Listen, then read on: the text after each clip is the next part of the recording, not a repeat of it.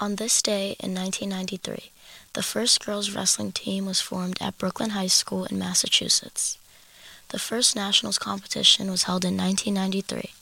At my weight class, the best wrestler is Audrey Jimson from Arizona.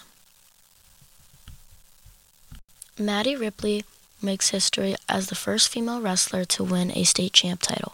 She wrestled for Oceanside High School in California. She has had a passion for wrestling ever since she was 3 years old. She made history for 1 minute, 44 seconds into the first period when she pinned Nick Allen of Wells. And here she is on Saturday, all 106 pounds of her, getting down on the wrestling mat. A junior at Oceanside High School in Rockland. Maddie is the only girl on the wrestling team.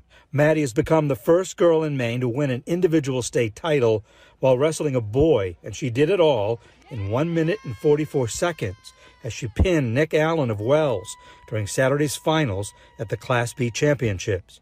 How did she do it? I put his arm over his head and then put him on his back. Since 1994, the women who wrestle in high school has grown from 800 to 50,000.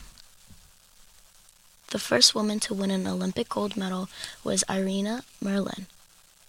Wrestling is such a tough sport, so for all the women who have the courage to play the sport is incredible.